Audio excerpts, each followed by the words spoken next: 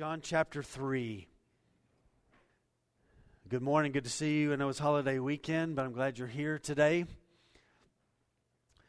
Water is a dominant theme in the Gospel of John. There are 7 different instances. I won't list them all, but they are all through it. We've already seen one of those when Christ turned the water into wine. He will talk about water again today, but there are more detailed instances. There are 7 of them in John's Gospel. We will see the first of 7 long teachings, conversations that Jesus has in John's Gospel. The longest one, or the first of the long ones, starts here in John chapter 3 today with a man named Nicodemus. In chapter 4, when we get there, he has this long conversation with a woman at the well. And so there are a series of 7 all running through the Gospel of John. One of those is water, 7 long conversations. And over the next several months, in John chapter 3 and John chapter 4, we will see 2 of these great conversations that Jesus had. So today we see it with a religious leader. He is well respected. He is connected. We will see it when we get to John chapter 4 in someone, a woman at a well who's not respected.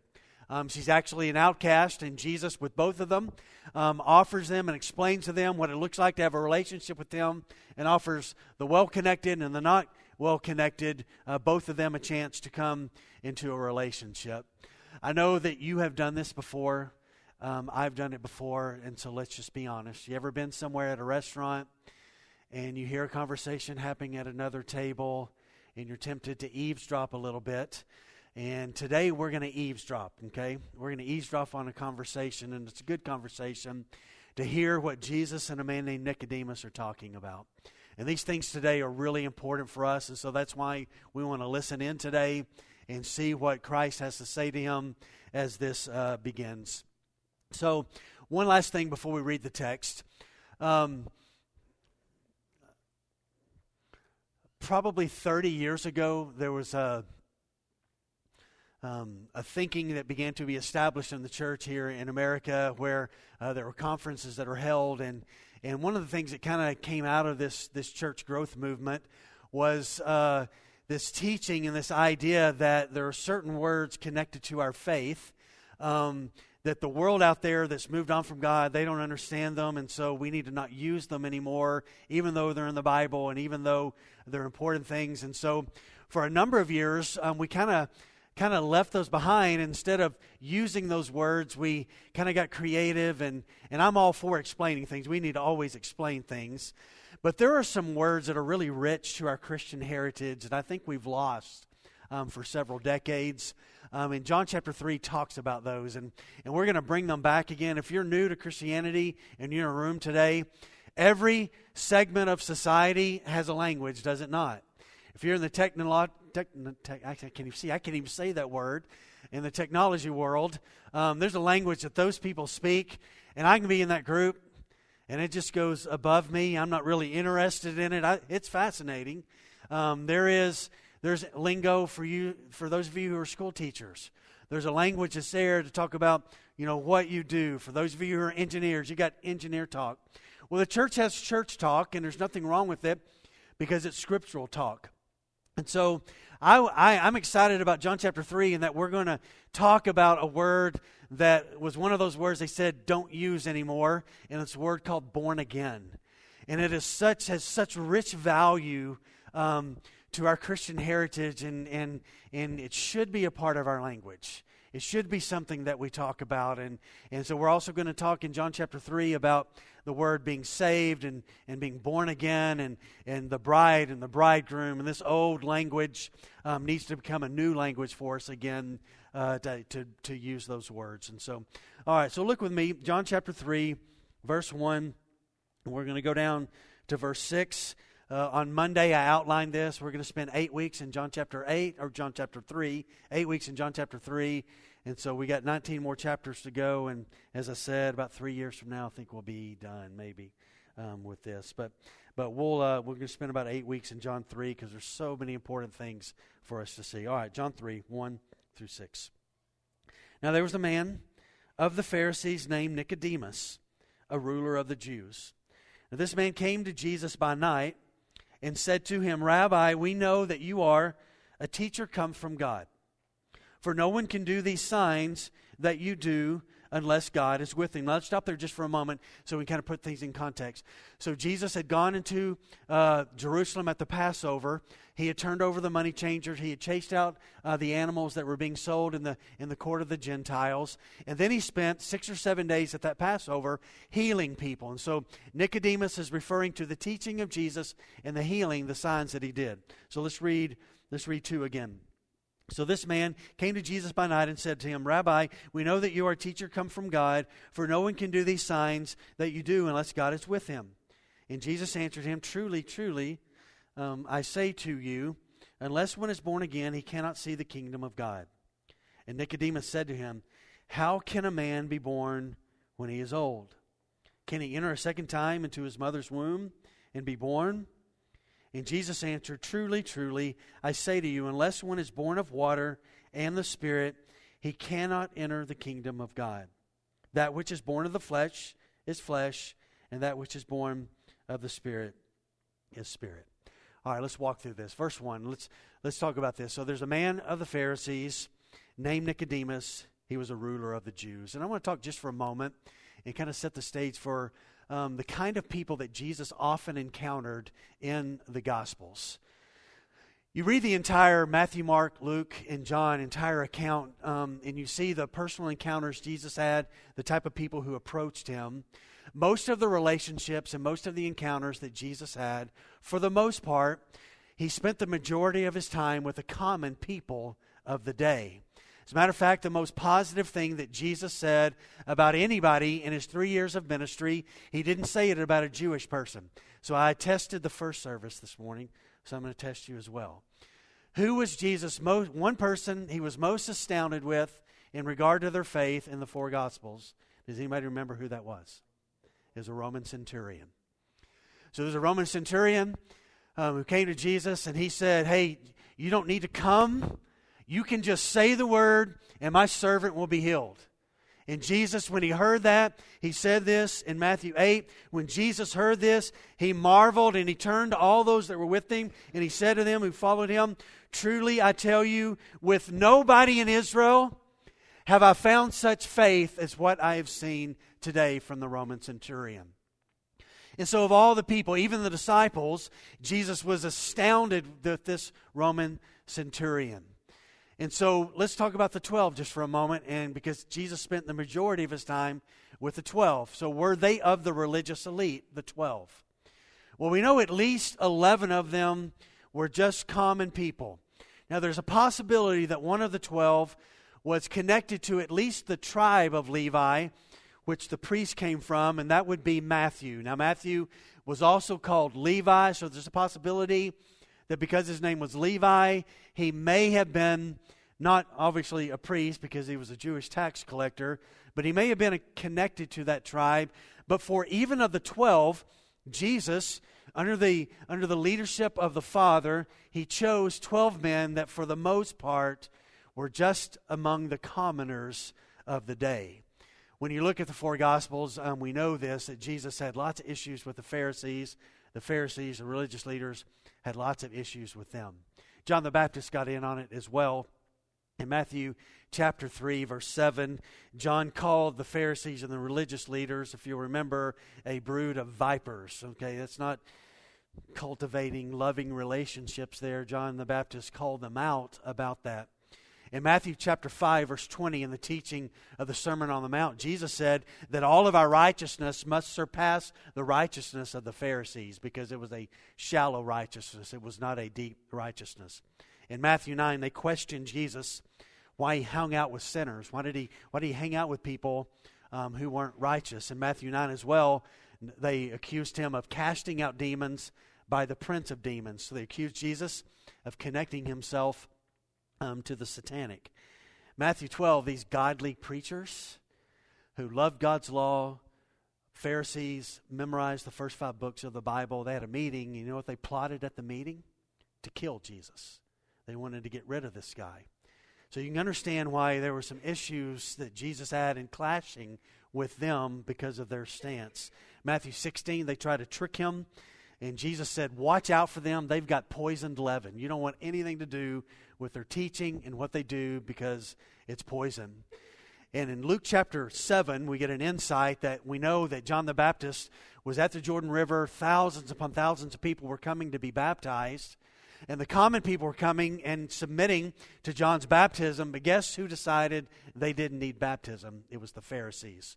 So Luke chapter 7, verse 30 tells us that the Pharisees refused as well to be baptized by John the Baptist. There was such a huge self-righteousness connected with them. So Jesus, this instance here in John chapter 3 was a very rare instance. As a matter of fact, there are only 4 instances in the 4 Gospels that are positive connected to the Pharisees. 3 of those are connected with Nicodemus. There are 3 instances in the Gospel of John where he defends Jesus. He comes to Jesus, we see today. And then in John chapter 19, if you'll remember, Jesus' body is taken down from the cross. Nicodemus owns all of these spices and this anointing stuff, and so he anoints the body of Jesus for his burial. There's one other time in the Gospels, and it's in Luke chapter 13, where some of the Pharisees come to Jesus and say, you got to get out of here. King Herod is trying to kill you. He wants to kill you. So some of the Pharisees came and warned Jesus. So for the most part, Jesus' ministry and Jesus' life was among the common people of the day. And I think the main reason for that is this, is the self-righteous.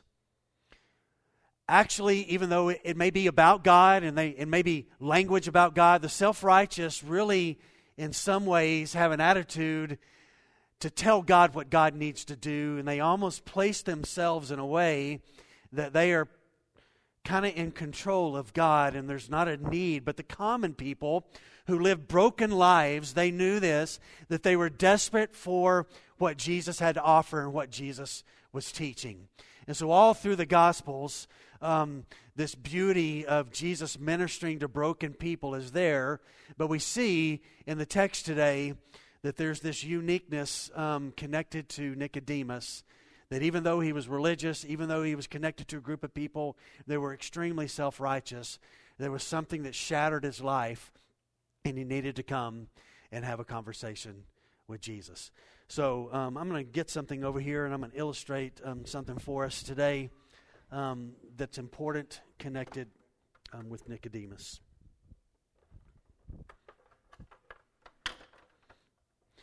So Nicodemus, let me tell you some things about his life. So Nicodemus was a man who was rich and he was highly educated. We know that he was rich because the amount of spices and anointing things that he was able to anoint Jesus when they took him down from the cross. It wasn't something that you ran down to the local 7-Eleven and bought. I mean, this was something that you thought through. You had to save. I mean, it was very, very costly. So one of the things we know about him is that he was educated. By being a Pharisee, he was greatly educated. So he built a ladder of his success, and the first rung was his education and his riches. And he would have been a man also, and another rung kind of connected with that, was he would have been a man who was very well respected in the community. He was a Pharisee. There were never more than 6,000 Pharisees at a time, and they arose during the intertestamental period between the Old Testament and the New Testament. Now, originally when the Pharisees came about, their heart was right, and that's the way sometimes things are, is in the beginning, the heart is right. They had recognized, this group of religious leaders had recognized that all through Israel's history, they had failed to follow God, and they had failed to walk in God's ways, and so they wanted to help people understand what they needed to do, and so they wrote all of these laws and these rules connected to the truth of Scripture. So another rung on his life is that he was a Pharisee. Now, also a Pharisee, they had memorized the first 5 books of the Bible. That's amazing. Just think about that for a moment, particularly when you come to the book of Leviticus. And think about memorizing that and all those things. So, Genesis, Exodus, Leviticus, Numbers, and Deuteronomy. Nicodemus would have been a man who could quote you anything of those books. And so a Pharisee, connected, rich, just an incredible man. But not only that, but you step up on another rung of the ladder, he was a member of the Sanhedrin. And so the Sanhedrin many of them were Pharisees, but they were like the Supreme Court of Israel, where they issued laws and made laws that were applicable not only to the Jews in Israel, but to every Jew upon the whole world. And so here's Nicodemus. He's built this ladder of success. This is himself, and things are good for him. And it's great, but something happens along the way, and it may have happened in your life as well, and this is what it is. We have built our life connected to earthly things, and we're standing tall, and then all of a sudden something happens. Jesus shows up. And when Jesus shows up, you take an examination of everything that you've built your life upon, and you wonder this, is this really who I am, or is there something more than what I have done? And everything about Nicodemus' life was connected to morality. It was connected to the Scripture. It was connected to worship. It was connected to honoring God and helping teach people and making decisions for the Jewish people. And so this man, Nicodemus, he had so much going for him. He was rich. He was highly educated. He was a Pharisee. He loved the Word of God. He knew the Word of God. He was a ruler. He had authority and he had power. But one day Jesus came to Jerusalem and he wrecked the court of the Gentiles. And Nicodemus was there. And for several more days at that Passover, Jesus was teaching. Jesus was ministering to people. He was healing the people. And Nicodemus, this religious leader, was watching and taking place in everything that he had built his life upon. And then he looked at Jesus and he wondered, is this the Messiah in our midst? Is God here? And so he couldn't just stand on the ladder anymore. Even though he had climbed up and things were so great, he knew this, that I can either stay here, and sometimes we do this, we climb up the ladder and we look on the other side, and what's on the other side is not really satisfying. It's not going to last. And so Nicodemus decides, I'm climbing down from everything that I've known, everything that I've based my life upon, and I'm going to go talk to that guy named Jesus. So Jesus is somewhere. Nicodemus finds out where he is, and he goes and he finds Jesus, and he wants to have a relationship, or at least have a relationship from the standpoint of having a conversation and getting to know Jesus a little bit more. Let me just briefly touch on the danger of spiritual arrogance that can happen in our lives. Those who get to a place like Nicodemus was, he would have, as a matter of fact, the Pharisees in Exodus chapter 20, verse 8, in the Ten Commandments, it tells us here's how to honor the Lord with the Sabbath. Well, the Pharisees decided we're going to help people understand how to fulfill this part of the Ten Commandment, and so they wrote 24 chapters alone about how you honor the Lord with the Sabbath.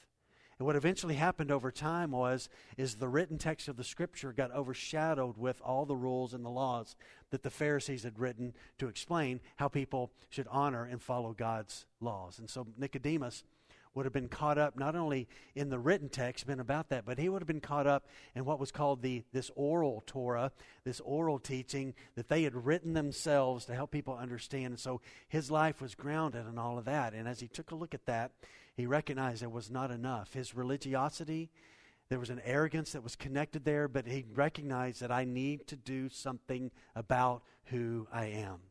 And the danger of spiritual arrogance is, first of all, is that sometimes those who have this act in charge over God's word instead of God being in charge of God's word. And sometimes it's a slippery slope and it's a danger and it slowly happens, but that was there.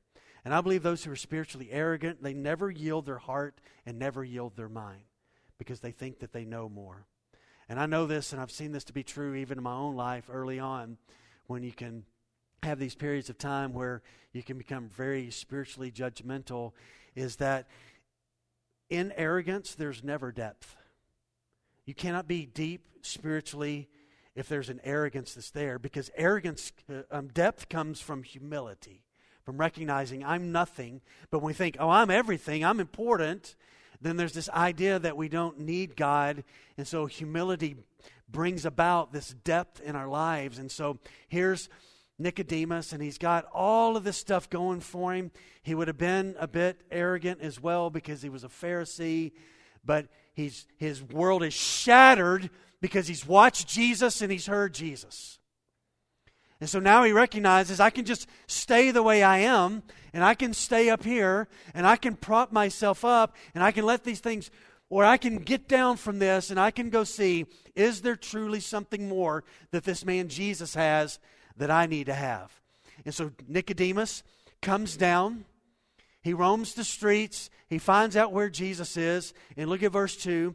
So this man came to Jesus by night, and this is what he wanted to say to Jesus. Rabbi, we know you're a teacher come from God, for no one can do these signs that you do unless God is with him. And these are moments where I think you have had, I have had them, and they are deep conversations at night, early in the morning, whenever the case may be, conversations where we want to know truly who Christ is and what he has for us. And so, for most of my faith life, when I've heard verse 2 taught about Nicodemus, people have given Nicodemus a hard time that he came at night. And I think we've done a disservice to Nicodemus. I don't think he wants to be a secret disciple. I don't think he's trying to hide anything. Here's what I think happened. Jesus was busy all day long doing ministry. Nicodemus was busy all day doing ministry. So he wanted undivided attention, undivided time. So I think he comes at night because he knows that he can find Jesus and he can ask Jesus when he wants to ask him, and they can have a conversation about things that are deep in Nicodemus's heart. And my philosophy is always this: it's better to come at night than to come at all. And I'll say this to you, if you wake up on a Sunday morning and you're running behind, or your idiot teenagers are slow and they won't get up and they won't get ready, and it's going to cause you to get here at 10:55, come at 10:55. Don't stay home. Just come. It is better to come. Students, I love you, but you are idiots. I work with y'all from time to time, and I know this to be true, so I can say that. Right, Grant Woodward? Okay, yeah, okay. All right. So, listen. When we want these deep life conversations, don't let anything get in the way, except going to people who can't point us in the right direction. Because sometimes we can desire a deep life conversation, but we can go to people that are just going to spout their opinions. We want to go to people that are going to point us to the Scripture and to the revelation of who Jesus is in the Bible. Those are the kind of people that we want to talk to. Nicodemus didn't stay in the realm of the Pharisees and talk about Jesus. He knew, no, I got to go get in his presence. Because in his presence, I can look in his face, I can ask what I want to ask, I can follow up with what I've just asked, and he can communicate more with me. So listen, when we want these deep life conversations, go to the right source, go to the right kind of people, and here's what you will find. Just like Nicodemus found, there's an accessibility that Jesus has opened, saying this: you come. I came and died for you. I'm inviting you to come to me, to be in a relationship with me, to talk to me. You lay down the heavy things on your heart. You lay them down, and let's talk about them. And this is exactly what Nicodemus did. Now, Jesus knew, watch, that for the remaining 3 years of his ministry with the Pharisees, he was going to clash with them. They were going to plot to kill him. And so now a Pharisee's going to come. Jesus could have gone, go away, dude. I just like the common people. But he welcomed an honest seeker to come that night and have a conversation with him about what was important in a relationship with God. And so Jesus was incredibly accessible to everyone. And I like what we see here from Nicodemus, that though he was a man of great spiritual stature, his pride was not so dominant where it kept him away from coming and finding Christ and inquiring something of him. And so he had climbed up the ladder And he climbed up the ladder and he had status, but he had looked at the life of Jesus and he thought, boy, there's something more, even from what I have. You see, his heart and mind wanted more, and he knew that Christ had what he longed for. So what I want to do is I want to spend the next several moments, and I want to talk about what happens on the way coming to salvation. Now, I think Nicodemus comes to faith. The three instances that we see him in the Gospels, he is kind each time approaching Jesus, which I think is evident that there's been a change of heart in him, that he believed in who Jesus truly was.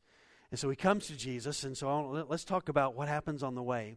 For all of us, that's the case. When we eventually came to salvation, there were some things that we began to realize along the way. God was revealing himself to us, and we were coming to an understanding of what was necessary and what needed to be done, and he was revealing more and more. And I believe that what we see from Nicodemus is what happens in our lives as well, and maybe it could happen in your life today. And here's the first thing.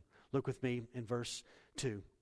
So Nicodemus comes at night, and it says this man came to Jesus by night, and this is what he said. He said, Rabbi, we, plural, a group of us, obviously, we know that you are a teacher come from God. Here's the first thing that we must come to know if we're going to enter into a relationship with Jesus Christ. We must know this, that he is the one who alone holds truth.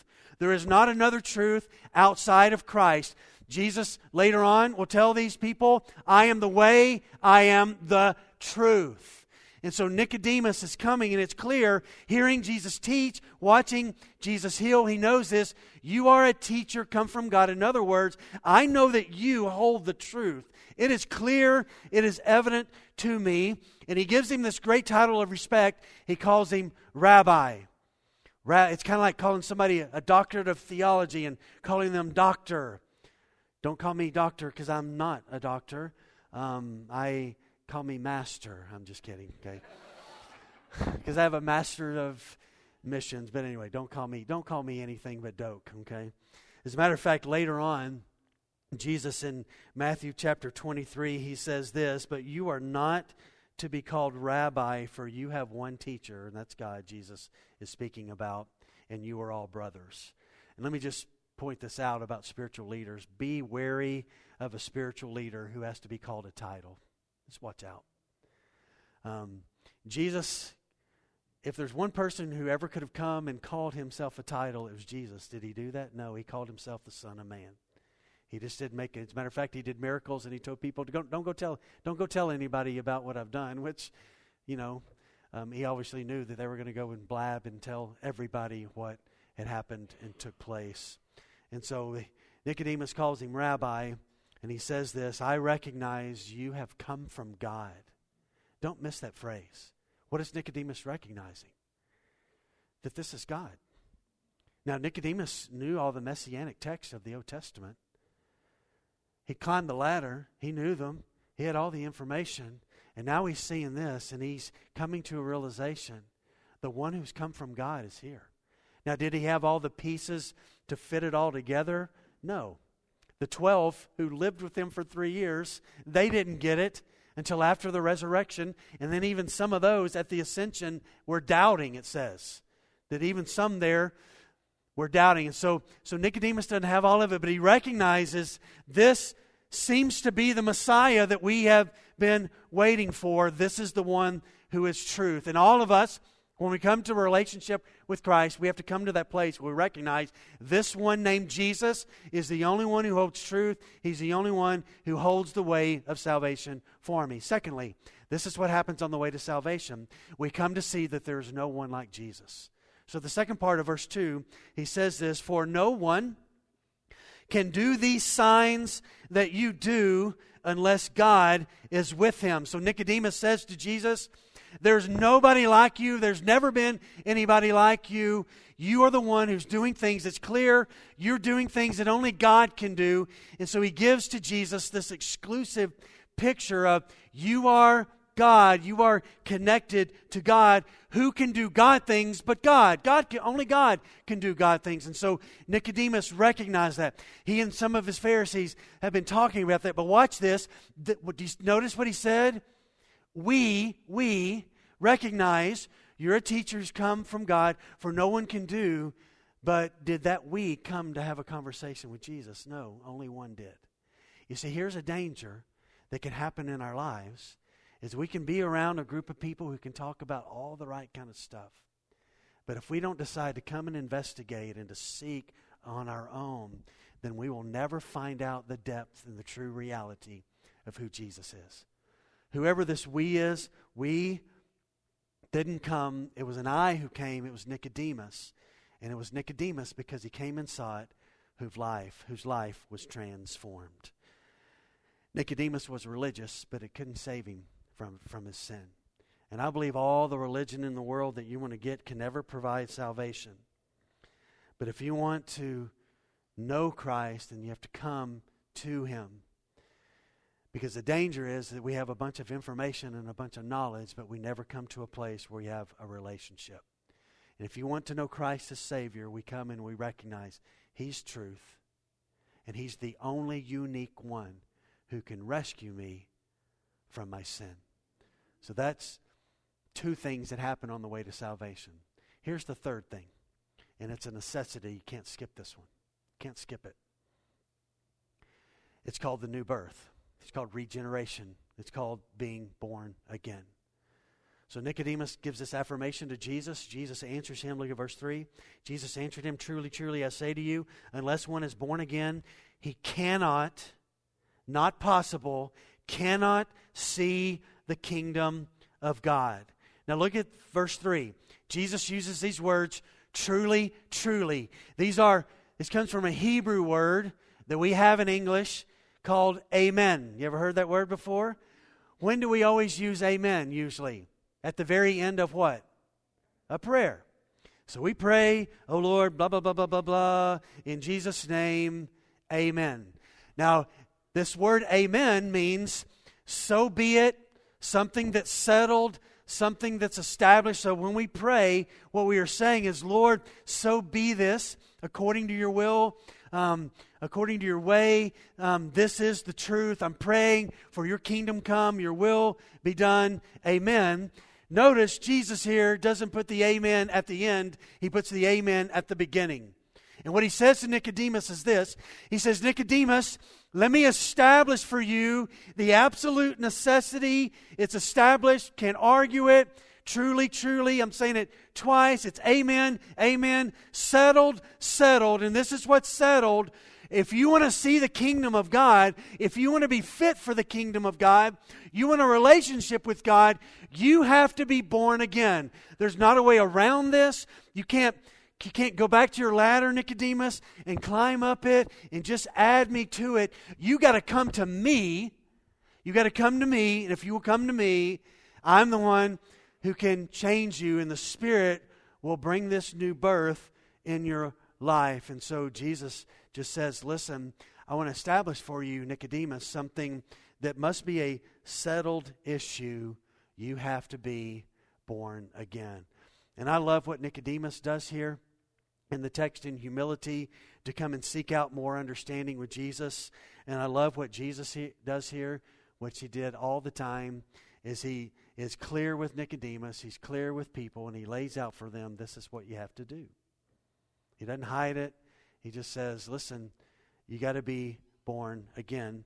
This born again means you got to be born from above. You can't be born of earth. This is a spiritual birth. And so you got to be born, just as a physical birth ushers us into the physical world, a spiritual birth ushers us in by the Spirit of God to the spiritual world. Now, our first birth only leads to death. But if we get a second birth, a spiritual birth, it leads to life. And if all you ever have is one birth, then you will be eternally separated from God when this life is over. But if you're born physically and then you're born spiritually, then we have the hope and the glory and the promise that is connected, that to all those who have trusted in Christ, they have the hope of heaven, that we will spend eternity with him. And so he says to Nicodemus, "Hey, Nick, settled issue. Here's the thing. if you want to see the kingdom of God, you want to be fit for the kingdom of God, then you have to be born again. And so he tells them, you will not be able to see the kingdom of God. Do you think Nicodemus thought he had been seeing the kingdom of God most of his life? Absolutely. But it was all connected to even though it was spiritual things, it was connected to works. It was connected to following rituals and following rules. And now Jesus is saying, no, it's not about that. It's about what I'm about to do and what the Spirit can do for you. And see, the blessings of God come to those who are born again, where the Spirit comes to reside in somebody's heart at salvation. Here's the fourth thing, and this is a big one. So Nicodemus, in verse 4, look with me there, says, so Jesus says you got to be born again, and you cannot, if you're not, you can't see the kingdom of God. So Nicodemus thinks through this for a moment, and he says to Jesus, how can a man be born when he's old? What are you talking about? Can he enter a second time into his mother's womb and be born? And on the way to salvation, let me tell you what has to happen in all of our lives. We've got to move from an earthly perspective of things and move to a spiritual perspective of things. Now, let's just be honest here. This is a grown man. This is a highly educated man. Do you really think do we really think that he thought that he was going to crawl back into his mom's womb? No, it's not. It's not. He's just tripped up, and and here's what's doing. Watch this, and we need to see this. Jesus is shattering his Jewish worldview. That it's not ethnicity that brings you into the kingdom of God. It's Jesus who does. See, here's what the Jews believed, and this is what they practiced. If you were a Gentile and you wanted to worship Yahweh, you had to convert to Judaism. You know how you converted to Judaism? You had to be water baptized. And you know what they called it when you converted? They called it being born again. So this was not a foreign concept to Nicodemus, because Gentiles needed it, but it was a foreign concept from the standpoint that a Jew needed to be born again, because they thought, we're the people of God. We're the covenant people. We're always in. No, you've got to believe in the Messiah. If you want to be born again, you've got to believe in Jesus, both Jew and Gentile. So I believe when we read this, Nicodemus is going, what are you talking about? It's shattering his Jewish worldview, that his works and his rituals and the law and all of that was going to be enough. And Jesus just says, no, it's not your ethnicity. You've got to come to me to be born again. And I believe all of us, we've got to leave our earthly idea of things connected, that the things here will allow me to grant me to have a relationship with God. And so sometimes there are people who think, well, if I come to church enough, then I'll go to heaven. If I know enough of the Bible, then that's enough to put enough credits in my account that's enough that I will go to heaven. Or if I'm water baptized, then that's enough. Or if I serve, or if I go on mission trips, and we have all these things that are means of us experiencing God in a relationship. They just aren't the way that we get a relationship with Jesus in salvation. He is the only means for salvation. And so there's so many people who think, well, I'll just build a good spiritual resume and Jesus will be good with that. And he's not, because Isaiah writes that our best day, our best righteous day is like filthy rags to God. So there's not anything good enough that we could do. And that's why I love Christianity. I can't build a ladder for Doak Taylor high enough and with enough glorious things that I could put on there each rung to say, boy, I did this, I did this. Look, I have earned this. I love this about Christianity, is that I couldn't do anything, you couldn't do anything, but God could. And so Christ came, and he shattered this idea of what we have to do to earn something. And he came, and through grace, he offered something to us through his life that we can come and be in a relationship with him. So we got to move past earthly perspective on the way to salvation. That it's not us, it's not what we do, it's not that. I've got to come to him. And I tell you, in some ways, Nicodemus, Look at verse 7 just for a moment. This will be next week. Jesus said to him, "Don't marvel that I said to you, you must be born again." Well, I just want to marvel for a second, because I find it incredibly amazing today that I was once dead and now I'm spiritually alive. Once I lived in darkness, now I live in light. And I marvel at that because the older I get, the more I realize the reality of what's been given to me because of Christ. And it causes me to just go, wow, salvation is amazing, what has been done for us. And so we've got to move past a earthly perspective on the way to salvation. And that's what Jesus is telling Nicodemus. You're counting on a bunch of earthly stuff, even though it's spiritual. It's stuff that you've done here. But heaven has come, I have come, and I have come to make a way through my body and through my blood to bring you into a relationship. Here's the last thing that happens on the way to salvation. Look at 5. So Jesus answers back to him. Truly, truly, so be it. Settled issue. I say to you, unless one is born of water and the Spirit, he cannot enter the kingdom of God. So who brings us into the kingdom of God? The Holy Spirit. You see that? Faith in Christ. The Holy Spirit does the work of regeneration. There's also a picture here, and don't misunderstand this because this has been misinterpreted throughout church history to say that water baptism grants salvation. There's not a work of God, there's not a work of man that man does that brings salvation. It is only Jesus. So when we baptize, somebody is holding somebody is putting somebody under the water, somebody is raising somebody up out of the water. Physical elements do not bring salvation other than the physical life and blood and body of Jesus is the only way that we are brought into a relationship with Him. So it's not water baptism saves us, but water baptism, by the way, if I step on your toes, I'm just going to step on them and you can get over it. Mark Verlander, you can email him this week. Mark at lifepointfellowship.org, okay? Listen, baptism, water baptism, is really important. Now let me just deal with this before I talk about that. The Holy Spirit, when we come into salvation, does the work of raising us to new life. Let me give you a couple passages. Titus 3:5. He saved us not because of works done by us in righteousness, but according to His own mercy, by the washing of regeneration and renewal of the Holy Spirit.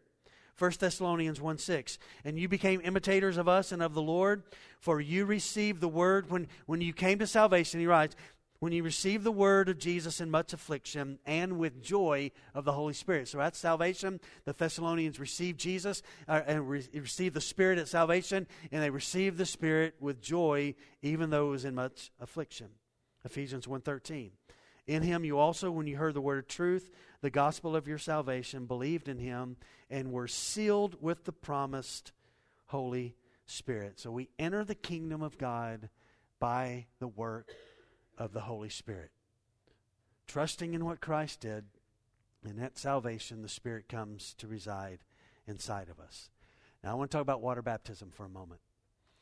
And I want to give an illustration from my life. So my grandfather was a Baptist pastor, and he was, if y'all remember back, pastors in the 50s, 60s, they pretty hellfire and brimstone, passionate, a lot of yelling, and my grandfather was that, although he had the tender heart, he wasn't like crazy, that kind of stuff, but that was just the way it was back then. And I remember as a kid, I would go to Amarillo for 2 weeks, and I'd have to go to church all the time, which, when I was 10, I thought that was the worst thing that could ever happen to me in my life. And so I spent 2 weeks going to church with my grandfather and VBS, and I had a poor life back then during those days. Well, one Sunday night in Amarillo, my grandfather was the pastor of San Jacinto Baptist Church there, that I walked the aisle. And I came up to my grandfather, standing up front, and he said, I want to be baptized, was my words, I think. And so they sat down and talked with me, and so I had kind of grown up in and around church, and if you've done that, you know what you learn? You learn the language, which sometimes can be dangerous. Even though it's glorious, we can use the language, and it can trick us. And so so I was baptized, and that was awesome. I was probably 10. Well, my grandparents were going to take a Holy Land tour to Israel and Greece and Rome and look at all the sites of all that, and they said, hey, do you want to come along? And so I was 12 at the time. I'd finished my 6th grade year. I was like, yeah, I'll go. So that summer, I went on a Holy Land tour. So we're in Israel, and we go to the Jordan River where they believe John the Baptist was out there and where Jesus was baptized. It's a bunch of, sorry, no offense to anybody in the room. I was 12. I was with a bunch of senior adults, probably around my age now, you know. But anyway, they were so old back then. But anyway, because I'm not old at all. And so they thought it would be cool. Somebody said, oh, we should baptize somebody here in the Jordan River. Well, guess who got volunteered for that? You think the senior adults got volunteered to go get in their clothes and get wet? Well, I did. And so we stepped into the Jordan River, and my grandfather, I've been baptized in the Jordan River, this person right here. Put under the water, raised up, all the right words said. Well, problem was, with my first 2 baptisms, I hadn't come to Jesus yet. But I'd been wet, and I'd done what the church said to do. I'd followed the ordinance. I'd done all of it. So I came to Christ at the end of my junior year, 17. And then I went to college, and I'm a youth minister. I'm 19 years old. That church, I don't know what that church was thinking. I was 19 years old, and they made me their youth minister in Amarillo. Back in the day, those of you who've been around church for a while, you remember when they used to have revival services, churches did? You know, week long, and, you know, and, yeah, and, you know, preacher would come, and he'd yell for Sunday morning to Friday, and you'd have these revival services, and, you know, trying to scare people into heaven and all that. Well, Thursday night of that revival service at the church I was the youth minister of, I was on staff getting paid for my job. I recognized that my baptism wasn't in the right order. That I'd been baptized before salvation, but you're supposed to be baptized with water after salvation. And I'm grabbing the pews and I'm shaking like this. Because God in the invitation is saying, you need to get your baptism right. And I'm telling God, because I'm spiritually righteous 19, no, I don't. I don't. I've already been baptized. No, you need to get this right. And so I'm gripping, shaking, and finally I give in. And I walked down front to my pastor and said, I got to tell you something. And this is going to sound weird to you, but I've been baptized twice before salvation, but I haven't been baptized with water after my salvation, and I think I need to get that right. And he's like, yeah, you do. So that was a Thursday. That Sunday at our church, in front of all the church, in front of all the students that I was the student minister over, I got my baptism right. Now, why do I tell that story? I tell that story because of this. Because baptism is really important. Water baptism is really important to God. It's an identity marker of our faith. We're going to read tomorrow morning John 4. You know what John 4 is going to tell us? The first 2 verses. That the disciples of Jesus baptized more people than John the Baptist was baptizing. You know what that tells us? Jesus affirms water baptism. It's important. Jesus himself was water baptized. So if that's not true of you, guess what? Next week we can put this thing right over here. We can fill it up with water. We have a water heater now. You don't have to go outside anymore, and we can baptize you next Sunday morning. So maybe the application of this text today for you is just that. You know what? Maybe you're like me. Your baptism is all... Maybe you were sprinkled as a kid, but you came to Christ at 30, and you've never been water baptized to identify you of what happened in salvation, and you ought to get that right.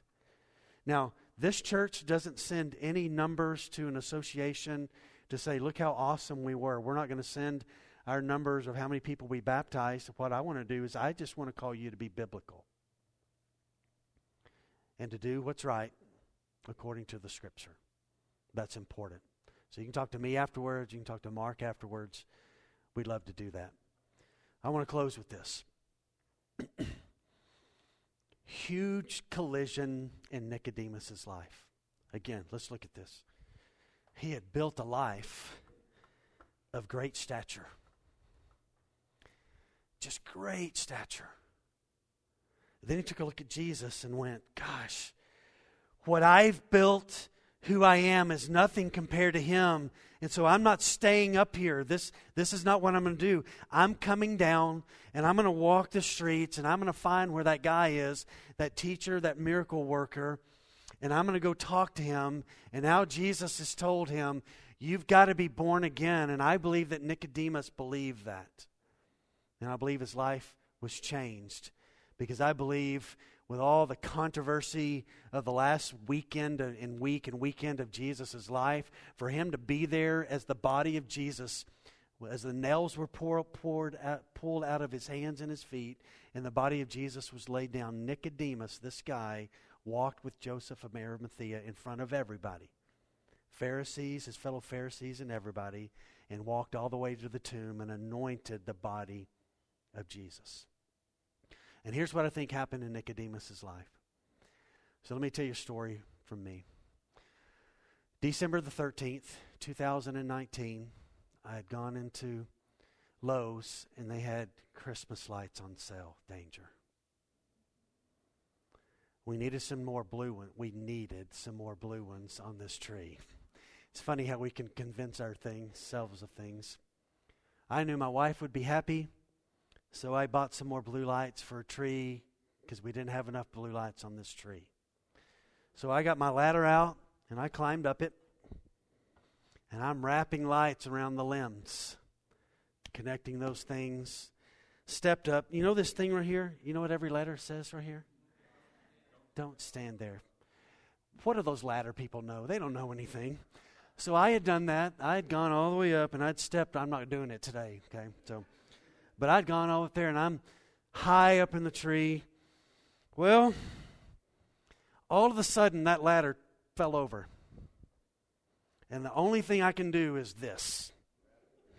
And I got a limb and I got lights in my hands. And I'm not sure how far it is, 5 feet off the ground. Probably, 5 feet off the ground.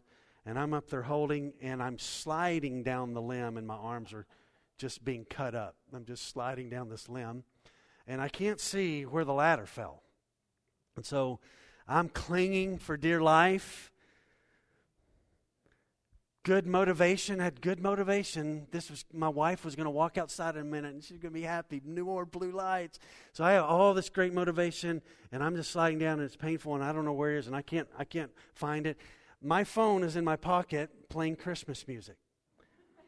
Well, I know these are pretty incredible guns right here, but I wasn't going to be able to do this and find my phone and open it up, and hey, I'm hanging from a tree out here. Can somebody come rescue me? Nobody on my kids are, we live in a cul-de-sac, and there's like 50,000 kids who live in our cul-de-sac. And they're out all the time, but nobody's out there as I'm hanging from the tree. And so I can't call anybody, I can't do anything, and I'm just hanging on for dear life. And then I have to realize this. Well, I can't stay here. I'm just going to have to let go. And I'm going to have to trust that when I land, it's going to be okay. So I do that. So I just let go, and I land, and I landed good. And I kind of wanted to do that gymnastics thing. I didn't, but I thought about it. Listen, church. Can I tell you what salvation looks like? It looks like that. Clinging to my way. It's man's way. I'm clinging to something earth, and it's cutting me. It's not good for me. And what do I need to do? I need to get on solid ground. And so how do you get on solid ground? You just got to let go, and you got to fall. And when you fall spiritually, you know where you fall? You fall into the hand of God. And it's the safest place in the world to be. And I just want to plead with us today. Have you fallen into the hand of God in salvation? Because you can try this, and you'll get to the other side and look on the other side, and it's empty. Or you can come down and say, it's not my earthly ways. I got to go to the spiritual man who died for me and invites me to come into a relationship with Him. And so if this is you today, just clinging, just do this. Just let your soul go. Trust in Him, and you'll fall into His hands. He's the God who saves. He's the God who regenerates. All right, let's pray.